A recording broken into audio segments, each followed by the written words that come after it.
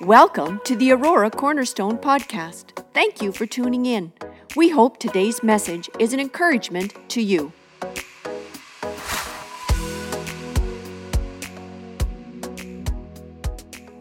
Would you turn in your Bibles, please, to Matthew chapter 13?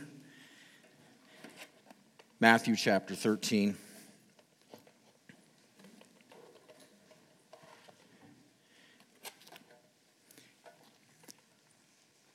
Again, we welcome those who would be visiting with us. We welcome those who are joining online with us this morning. It was wonderful last Sunday. I understand we had 27 families join online, and so that was delightful. And we thank our online church membership. Matthew chapter 13, if you have that, want to read it this morning. Verse 44, Jesus is speaking these words. The kingdom of heaven is like treasure hidden in a field. When a man found it, he hid it again, and then in his joy went and sold all he had and bought the field. Let's just ask the Lord to guide us this morning. Lord, we ask that you would help us to understand what it means regarding this treasure hidden. Show us a little deeper what you were trying to say to the crowd at that time and what you were trying to say through the eternalness of this word. In Jesus' name we ask. Amen. Amen. Now, here, let me read this text again. Let's put it up here. Let's look at it. The kingdom of heaven is like treasure hidden in a field. When a man found it, he hid it again. Then in his joy went and sold all he had and bought that field. Now, he sold all he had. Everything he had, he got rid of. You see that? He got rid of everything he had to buy this field. Got rid of everything for the field. So here's the question. Do you feel sorry for this man? He gave up everything. Right? Okay, let's do it. And sold all he had and bought that field. What would it take for me to sell everything I have? Wouldn't that solicit your pity? Like, sad to be you. You got rid of everything. Wow, you really got the raw deal. You let everything go? Sold all he had to buy this field. So, did it cost him everything? Well, he chose to get rid of everything. But Jesus tells the story for us not to pity him. We're not to pity the traveler. Jesus actually wants us to envy him. So this is not to feel sad for the guy who gave up everything. This is to actually be happy for him. So what's Jesus saying? Be happy for this man. Jesus is saying the sacrifice of having gotten rid of everything he owned is not to be compared to what he was about to get. What he's about to get pales everything he had before. The reward exceedingly goes beyond what he ever had. That's what Jesus is getting across. Am I not correct? The parable or the story. It may have cost him everything he owns, but it gained him everything that mattered. And then in verse 44, note the part, in his joy. This man was not sad because he got rid of everything. This man was over the top. He was filled with joy. He wasn't exchanging in this story lesser treasure exchanging his greater treasure for lesser treasure. It was to the contrary. He was exchanging lesser treasure for greater treasure. And he didn't do it out of duty. Nobody made him. Nobody commanded him. He didn't feel compelled. He wasn't told to do this. This was his decision. And he did it in joy. Now, this story is an object lesson. And this object lesson is really where I want to just park for the next few minutes. What are heavenly treasure? What is it to be able to experience what this man, Jesus says there's an experience that any man, woman, or child can experience that will take you over the top in joy. And he describes that in this story of the man who let go what he owned for something he found in that field. So the lesson here, no matter how great the value of earthly fortune, no matter how much Wayne can accumulate, no matter how much you can accumulate, and just begin to think of what is it that is assets that you have. Clothes that you wore today, your devices, your entertainments, your home maybe if you own a home, your vehicles that you drive, bank accounts, pensions that you're putting away for, the things you've accumulated, property perhaps, jewelry, investments maybe in gold or silver or whatever it might be. The things that you have invested in, you have purchased, you have bought. Things that may be a part of your living everyday cycle. He is saying no matter how great the value of anything on this earth, it would be worthless in compared to this great treasure. Well, I'm leaning forward. What's he talking about, this great treasure in comparison? So let me start with the story. I'm going to start with some of you young families, and those who aren't so young. It can be quite an experience going grocery shopping with your kids, your young kids. And I don't know if it was good for you or bad for you going grocery shopping with your young kids. It was a mixture for us. It was funny. Honestly, it was some of the funny, and it was some of the most exasperating times in our life, grocery shopping with our kids. And there were especially in the cereal aisle. Because next thing I know, they're dropping a box of cereal into the grocery cart without talking to us. And that's a no-no. And so I pick up the box of cereal and I read to see what is it about this box of cereal they really want. And I read it, the vitamin-charged oat brand fibers pellets, and I'm ready to throw up. Who's going to eat that in our home? And then I turn the box over. Big letters, free, inside. Now, every Lucas knows when there's the word free, you get excited. Free inside. Now I understand the reason the box ended up in the cart. Free inside. And so I turn to the kids and I say, guys, are you on a health kick or something? They're 10 years old. Are you on a health kick? Well, no. And so why do you want the box? Oh, we will eat it. And I said, you won't eat this. Oh, we will eat it. Oh, we want it. No, Dad, get it. Dad, get it. Dad, get it. And I know my kids will not eat it. And of course, as I continue to look, I say, they're free. There's a game that you can play on your computer. It's free in the box somewhere. You won't eat the cereal. Oh, but Dad will try. And kids, $5.69 for this little box. It's not worth it. Oh, but Dad will try. And I realize there's a prize at the bottom of the box. So it doesn't matter if that prize is worth 50 cents and the box is inflated in order to pay for that. And nobody's going to really want to eat that horrible stuff. But they want the prize. The prize is at the bottom. And of course, when we get home, what did you do? The hands down through, because it's always at the bottom. And it's crushing everything going down to the bottom to pull out that prize. Okay. They're attracted to that prize. Let me take you to a scripture, Matthew chapter 6. I invite you to turn there. Matthew chapter 6, verse 19. Jesus says, do not store up for yourself treasures on earth where moth and rust destroy and where thieves break in and steal. But store up for yourself treasures in heaven where moth and rust do not destroy and where thieves do not break in and steal. For where your treasure is, there your heart will be also. Now consider for a moment what Jesus is saying. Don't store up for yourselves treasures on earth. He's saying this. Don't store up for yourself treasures. So don't store up for yourself treasures on this earth. Why? Because he says earthly treasures are bad? Is that what he's saying? Because it's bad? No, he's not saying earthly treasures are bad. Why is he telling us not to store up treasures on earth? He says it because, he even says, because they won't last.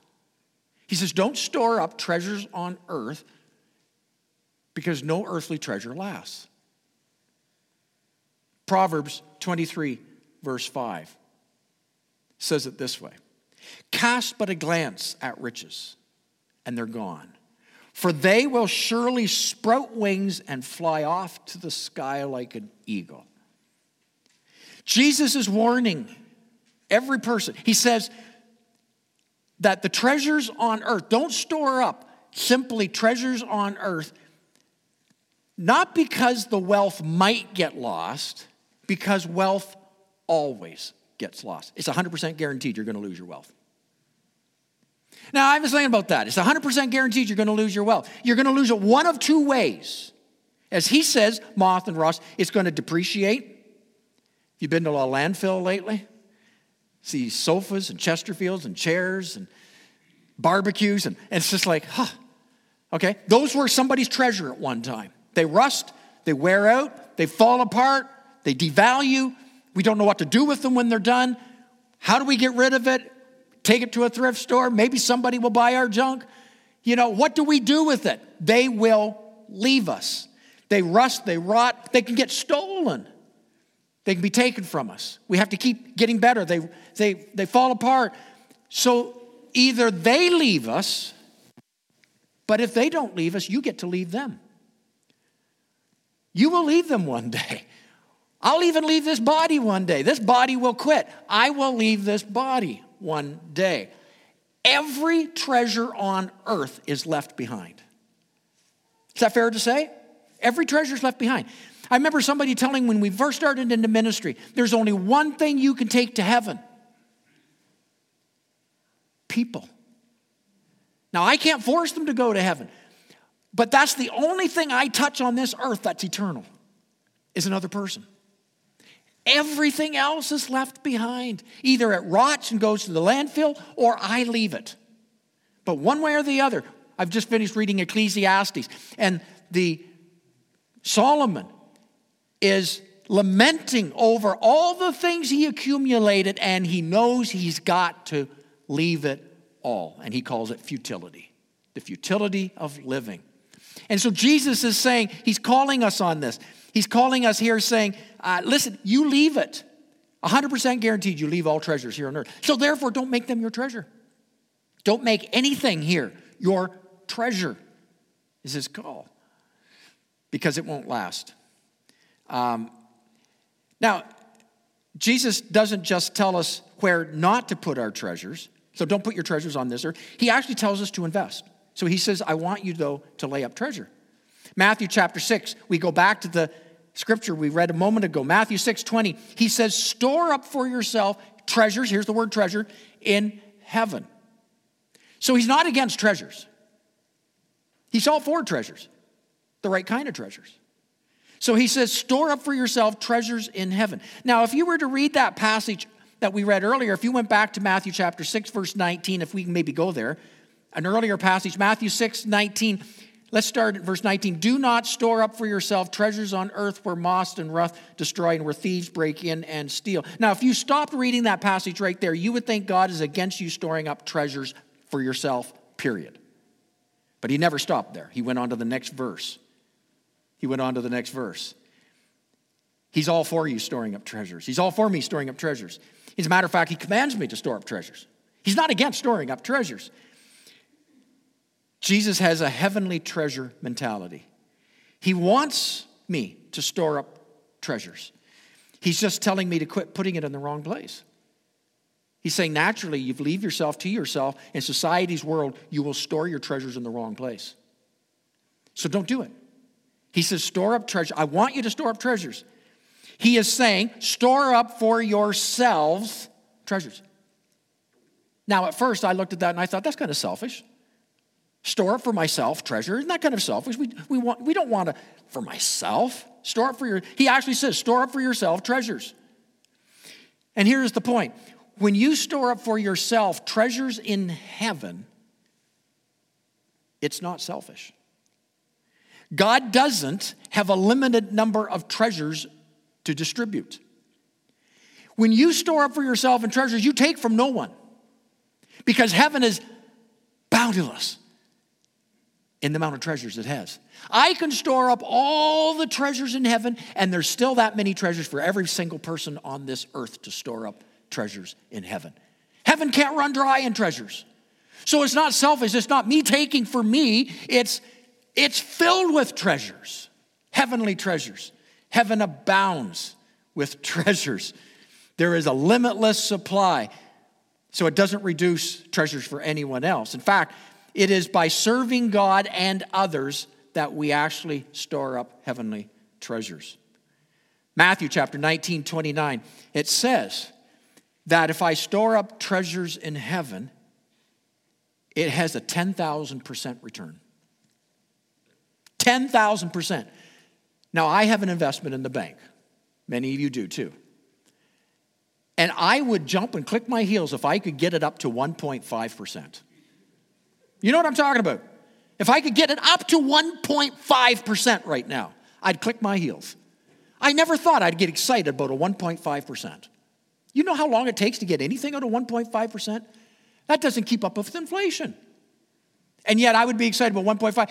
He says if you store up your treasures in the right place, you have a 10,000. He said it will increase 100-fold. 10,000% increase the treasures in heaven. This is what happened to a church in 2 Corinthians chapter 8. Let me tell you about this church in 2 Corinthians chapter 8. It's called the Macedonian Christians. Macedonian Christians because it was in the city of Macedonia. And this was a group of pocket of believers in the city of Macedonia, and they were undergoing some seriously hard times. They were living in a time of deep Roman persecution. Families were dying. Families were pulled apart. Children were taken. And parents, some grandparents were killed simply because they were followers of Christ. And there was deep persecution. And if that didn't happen, they lost their jobs because of their faith. They lost their place in community because of their faith. There was things that were negative because they were followers of Christ. They lived in a time of persecution. Now, I'm just going to pause that. 2020, 2021, we live in a time of pandemic.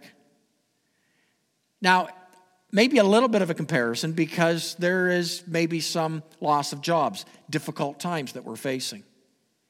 But it's really hard to compare to a time of dying for the faith. But I'm going to compare it because I think there is some small margins of comparison here. And so they were living in a time of persecution. We're living in a time of pandemic here. And here these believers in the time of persecution, here's what was happening. Many of them out of their jobs, many of them suffering, many of them hurt. And yet these Macedonians refused to let the hard times keep them from a joy. We read it, 2 Corinthians chapter 8, verse 4. Here it is. They urgently pleaded with us for the privilege of sharing in this service to the saints. They're begging. They're pleading. They urgently pleaded with us for the privilege of sharing in this service to the saints. Their leaders knew how tough the times were. The leaders knew how they were suffering in their families. And many of them did not have enough food for the end of the day. They understood this. No doubt their leaders knew that as they tried to collect funds and tried to help one another, the provisions were running out. And they were, the leaders, trying to help them, saying, you guys, I know you're under a burden. I know you're struggling right now. I know that your property, you're selling your property, you're giving up things right now. And so it's okay if you don't give. That's what the leaders were doing. That's why this text was written. The leaders are saying it's okay you don't give because you're going through hard times. It's okay for you to step back because times are difficult. That's what was happening here. And yet this is a most amazing story. Although the leaders were saying this, the people, go back to that text, urgently pleaded with us. Let us have the privilege to give.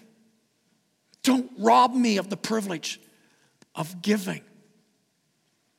Don't steal it from me. And I'm sure the leaders just wanted to say, hey, you're exempt from giving because of your poverty. There's a reason you don't have to give.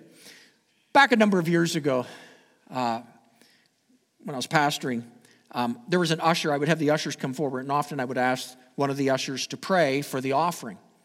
And this usher was in the habit of praying this prayer, Dear Lord, bless those who can give and those who can't give.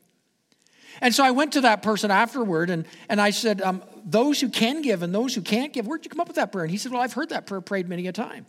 And so I prayed that prayer. I thought it was a good prayer. And I said, I'm not sure if that's biblical even. I just bless in our givings. And so next time he came back up, he prayed the same prayer again. Lord, bless those who can give and those who can't give. So I went to him and I said, okay, tell me who can't give. And it wasn't about getting money. It had nothing to do with that. It was about this principle of the treasure. Tell me who can't give. And he said, well, there's people who are on pension and they can't give. And I said, well, do they receive something in order to live? Well, yes. Well, they give something. Well, there's people unemployed. But do they receive something in order to survive? Yes. Well, they can still give something. Well, what about the children and teenagers? Well, do they get an allowance? Do they have something? I remember when my allowance started at 25 cents. Try to figure out how to give 2.5 cents. Well, back then you could with pennies. And of course, my parents said, son, you got to top it up to 3. And so it was like everybody can give something. And that's the Macedonian church. They were saying, don't you steal this from us. You look at our situation, and our situation is dire, but we can give something. We can give out of what we have. And Jesus would make comment when he would look at the widow, who in that day, the widow did not have a widow's pension. The widow did not have sort of government subsidy. The widow often was out there begging and scrapping and was under the mercy of neighbors and friends to be able to live one more day. And that widow came and she put her small 2 pennies worth in the offering, and Jesus stood up straight and said, that's what the kingdom of heaven is about. That's treasure right there. And what she has in her account exceeds those with bags of money. Jesus, our Lord, who understands eternal riches, he understands this, spoke into that situation. And so in that dialogue, I was successfully able to get my usher to stop saying that. Those who can give and those who can't give. No. That is a mindset that is not actually biblical. If you were to question these Corinthians in 2 Corinthians chapter 8, dirt poor people, but they begged, give us the privilege. We want to serve each other. We want to give to each other. We want the privilege of doing that. So I'm going to break this down to 3 things as I see from this text that has been a monitoring of my own life. Number 1, grace giving. The Apostle Paul said in 2 Corinthians chapter 8, verse 6, that their giving was an act of grace. What does that mean? An act of grace. If you do a little search on that, the act of grace, that where it says giving was an act of grace, is the same expression as Christian giving. Act of grace, Christian giving. They were put together. Grace, God's grace defines, motivates, and puts in perspective our giving, a commentator said. So 2 Corinthians chapter 8, verse 9. For you know the grace of our Lord Jesus Christ, and that though he was rich, yet for your sake he became poor, so that you, through his poverty, might become rich. And you kind of go, huh? Do that again. For you know the grace of our Lord Jesus Christ, that though he was rich, he was, yet for your sake became poor. What? Came down in human flesh. So that you, through his poverty, because he came flesh, might become rich, to know whence he came from. You might experience heavenly treasure. The point was, as thunder follows lightning, giving follows grace. When God's grace has touched a life, the natural response is to generously give. Grace giving. When God's grace has touched my life, a stirring takes place. I want to give. It's a byproduct of his grace. It's a byproduct of God's touching my heart and my life.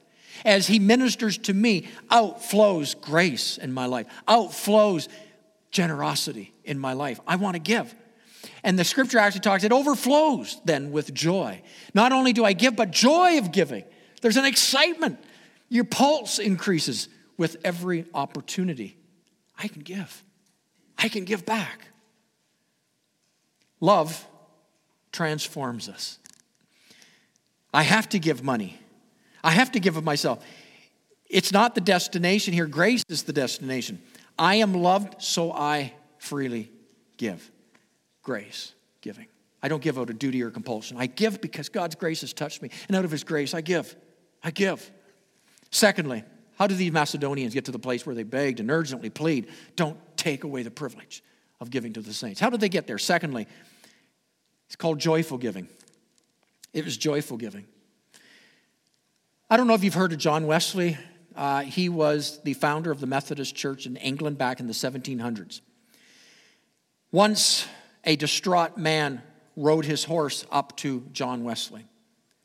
shouting, Mr. Wesley, something terrible has happened, out of breath. He said, your house has burned to the ground. Wesley weighed the news, then is reported to have calmly replied, no, the Lord's house burned to the ground. That means one less responsibility for me. Now, was his actions of denial? Or maybe they were actually actions of reality. God is the owner of all of this.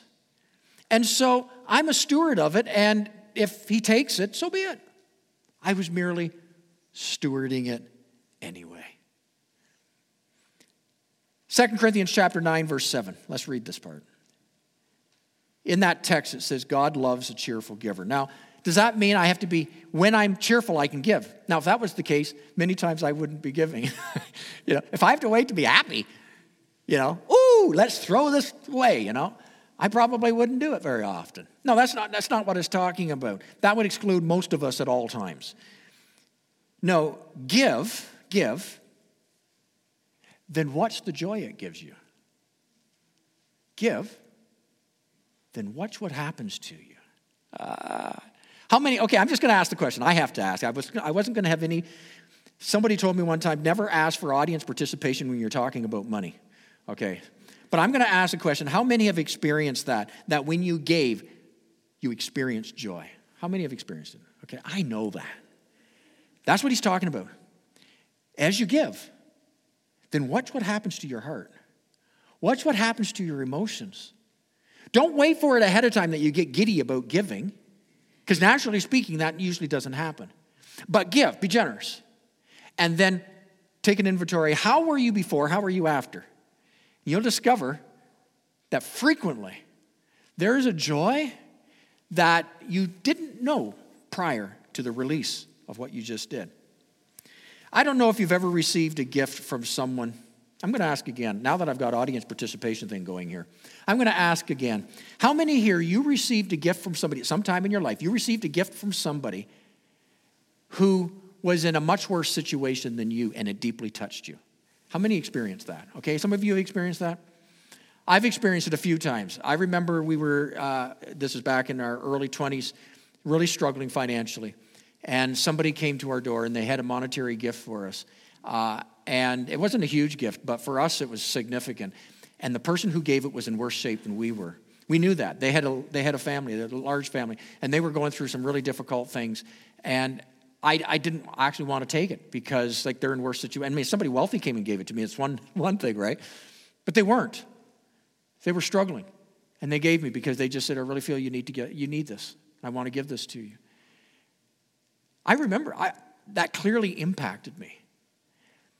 I remember when I was on a mission trip, and a number of years ago, I was on a mission trip, and we had to leave a particular area we had gone to 6-7 years consecutively. I'd built a friendship with one of the pastors of a church, and I had helped, put concrete on the floor with this pastor. I helped beams across the ceiling. We used old railway ties. I had helped. We sat at meals together. We ate together. We couldn't speak a lick of each other's language. Everything had to be translated. We even got a picture of each other. We put a big bone, and he took one end of the bone, and I had the other end of a big bone from a chicken. And we were and we had a picture of us, and I still have it to this day. Him on one end, me on the other, and fighting over this bone like a couple dogs, And his name was Adolfo, and my son went down, and he became my son's favorite person just because of his compassion and his heart. And we prayed over his wife, and she got pregnant. The whole story. And then she needed medicine for her stomach, and God provided it. And it's just miracle after miracle, 6 to 7 years. And then we had to leave the area. We wouldn't be coming back. Haven't been back for 13 years. And when he learned of it, he had no vehicle, he had no bicycle, he had nothing. And he hitchhiked. He stopped vehicles on the road to make his way to where we were. We were an hour and a half from where he was. He made his way to where, and before he got there, he had put together. And he actually couldn't see me in person because he couldn't get there. He got limited and somebody else had to take it for him. And he brought me this gift. And he had worked on this gift. He bought some of it and he put it together and he made this gift and he gave it to me. And now ask me, he needed whatever he put into this gift more than I do. He gave out of his poverty because he understood, and I know this guy, the joy of giving is what he lived for. Now, I didn't put that gift with all my other little trinkets I've received from the dollar store. That gift sits up in my mantle. It's actually in my office. It sits up in the mantle. I look at it, and I remember his extravagant heart. His extravagant heart. He gave out of his poverty. And that gift means something, and it does to you. Those who put their hands up, you know when somebody has sacrificed and they've given you something, how much that moves your heart. And when they give the gift, if you were to say no and deny it because of their poverty, you would have robbed them of their joy. Yet when you accept it and you turn away and you look back at them, is there not from ear to ear a smile on their face? They gave it. They gave it out of their need. The sacrifice made them happy.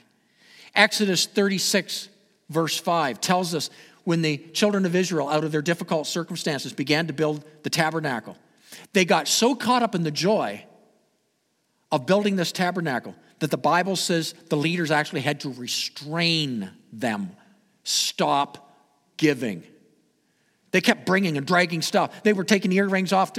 Probably husbands taking their wives' earrings out. Here, let's do some more.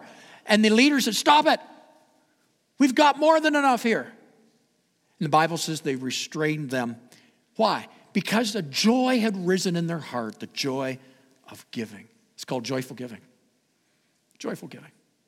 The third thing that impacted that Macedonian church was overflow giving. 1 Corinthians chapter 6, verse 19 picks up on this.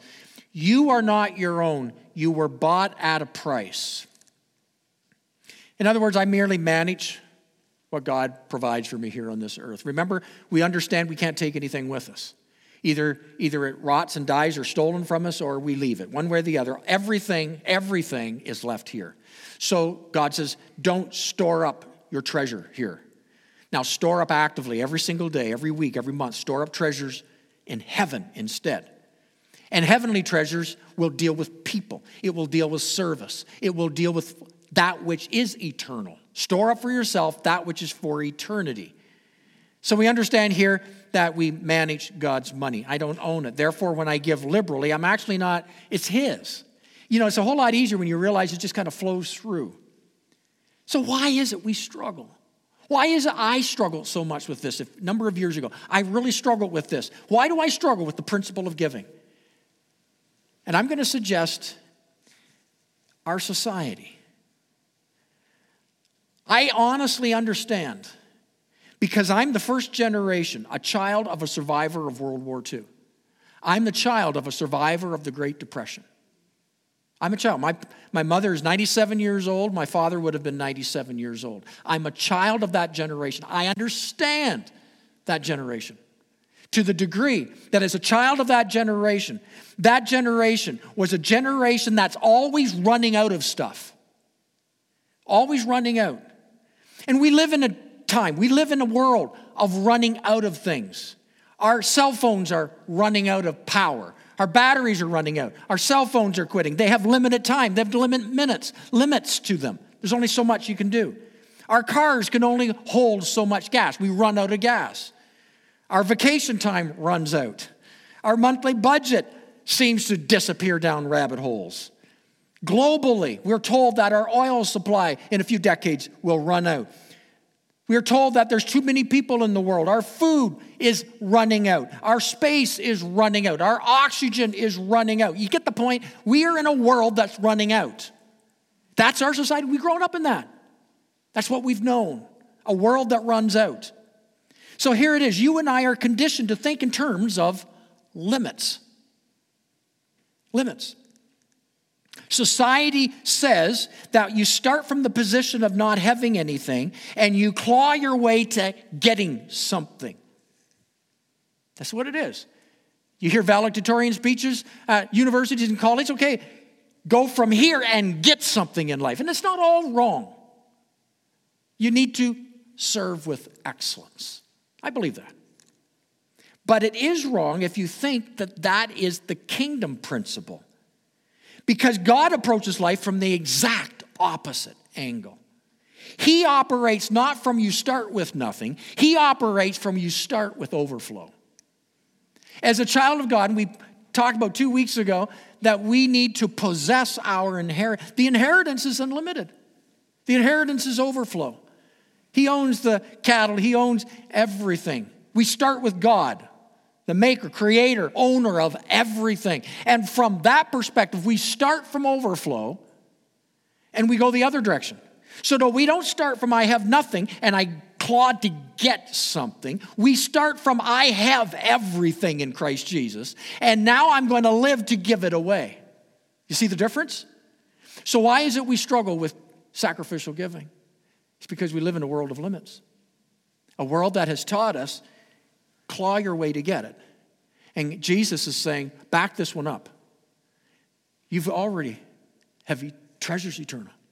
Now store up your reward in the treasures eternal. And in that, it is through what you give away. He approaches it from the principle of overflowing. In God's kingdom, the successful man or woman is the one who gives. Isn't it John chapter 3, verse 16? For God so loved the world that he gave. There's the principle. He gave. And out of that, he pours out of himself. That Jesus in Philippians 2 didn't call it being equal with that he would bring himself out of equality with the Father so that he might give to a world. And then Jesus turns around and says, that's heavenly treasure. And so we go back to the story of the man who came across this treasure in a field and he sold everything. No, it was a good day for him. It was a good day because he realized what he just found is heavenly. What he just found, no one can steal from me. And that when he dies, he has a 10,000 increase. He's actually truly stored something for eternity. I was at a Promise Keepers retreat one time with a bunch of men. Promise Keepers was a men's movement calling men to be better husbands, better fathers. I was at a retreat, the speaker was speaking, and the speaker held up a $100 bill. And he asked if any of the men wanted this $100 bill. I looked around and 3/4 of the hands shot up. And then what the speaker did next, he spit on that $100 bill. Spit on that $100 bill. And then he asked, how many still want the $100 bill? And I saw all the same hands went back up. Now, that's a pretty gross $100 bill right now, in my opinion. But they know that if you wipe the spit off, it's still worth $100, right? And of course, this guy's illustration, he was illustrating, just in case you're wondering, he was illustrating that we are all wonderfully and fearfully made by God, and even though the devil has spit on you, you still have infinite worth. That's what he was trying to get across. It was a pretty good point. Here's my point this morning. I didn't put up my hand. I wasn't numbered among the 3/4 because I had been understanding over a few years what the heavenly treasure principle is about. And I understood this, that if I took that $100 bill, it was never mine. And God's going to expect me to turn that into 200 or 300 or 400. You know what I'm saying? I'm not allowed to take that 100 and go and buy myself something. If I take that $100 bill, it's God's. And in God's economy, because it comes from the place of overflow, he's overflowing it into my life so that I will pour it into somebody else's life. And I'm simply not to let it go through. I've got to reach into my wallet and add something to it. Now, when I do, joy will follow. But I knew that. I know that. So I didn't put my hand up. I wasn't frivolous about it because every time a gift is given, it's going to bless someone else. And so I have to think a little bit about it before I raise my hand because it's going to cost me something before I invest in that heavenly treasure, if you follow with me. So the spiritual law goes like this. Our human capacity to receive is functional in direct proportion to our capacity to give. And it's hindered in direct proportion to our perceived desperate need to get. Let's do that again. Our human capacity to receive is functional in direct proportion to our capacity to give. And our human capacity to receive is hindered in direct proportion to our perceived desperate need to get. A man stood by the graveside of a Yale graduate, prestigious university. Stood by the graveside of a Yale graduate who was heir to great wealth, But the man had committed his life to Christ. He denied himself, took up his cross, and he followed Jesus. And he had given in his lifetime over $100,000 to missionary work. But he died tragically at the age of 25. The man stood at the graveside of this 25-year-old who had died, who was heir to great wealth, graduate of a prestigious university, and yet had given everything away. And at the tombstone that marked his resting place, it had overgrown with weeds and it looked like he had been forgotten. That same person would, in their city, would come to the museum, the exhibit of King Tut. If you understand a little bit about that, King Tut, 17 years of age, when he died at 17, again, a tragic age to die, that young boy king in Egypt was buried with solid gold chariots, golden coffins, and tons of gold all around him.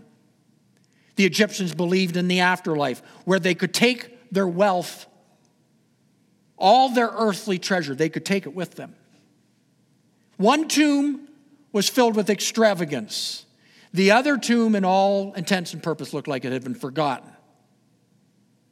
What's the difference between those two? Well, the tragic story is King Tut would learn too late that none of it you get to take with you. None of it. Unless he was a follower of Christ, when he stands before his God, he will give account for what he stored up. And it didn't make it.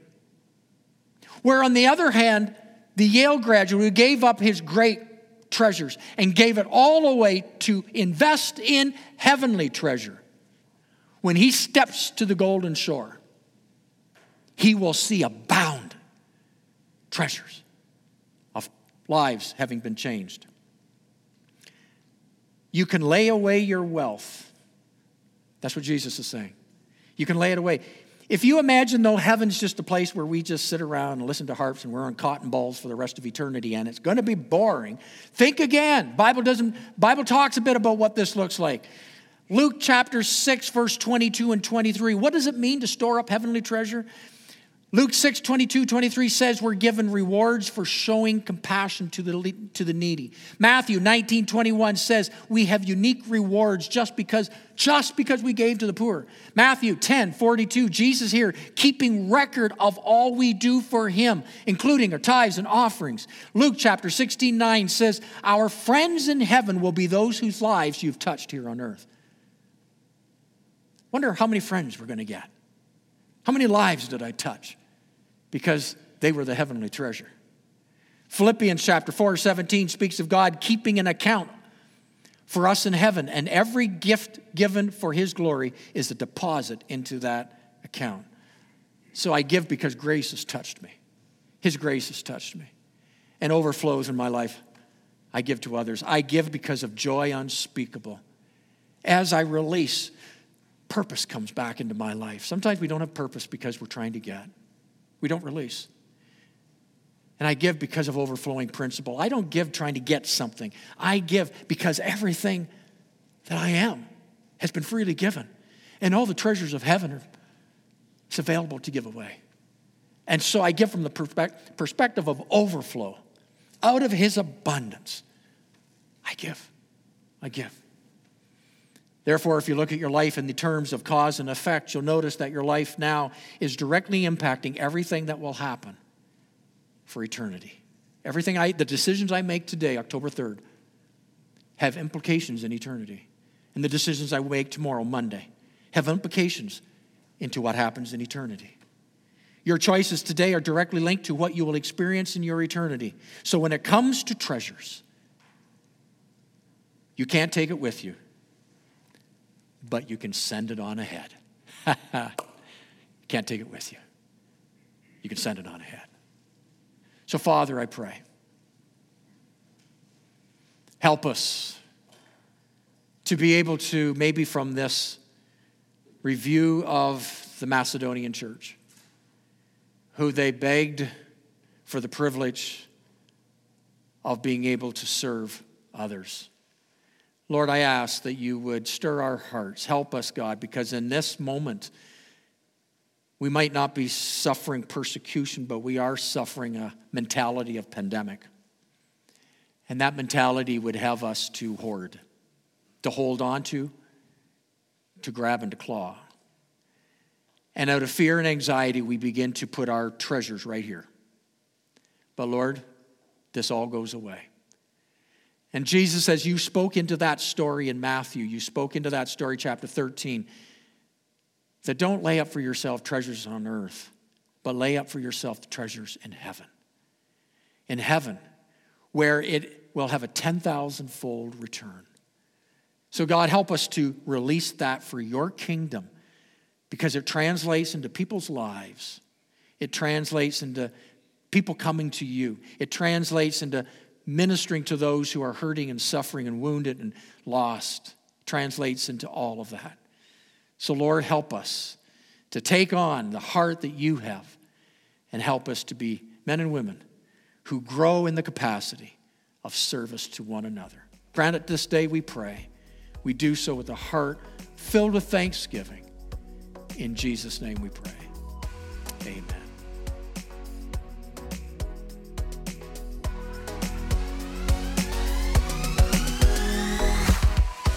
Thanks for listening to the Aurora Cornerstone podcast.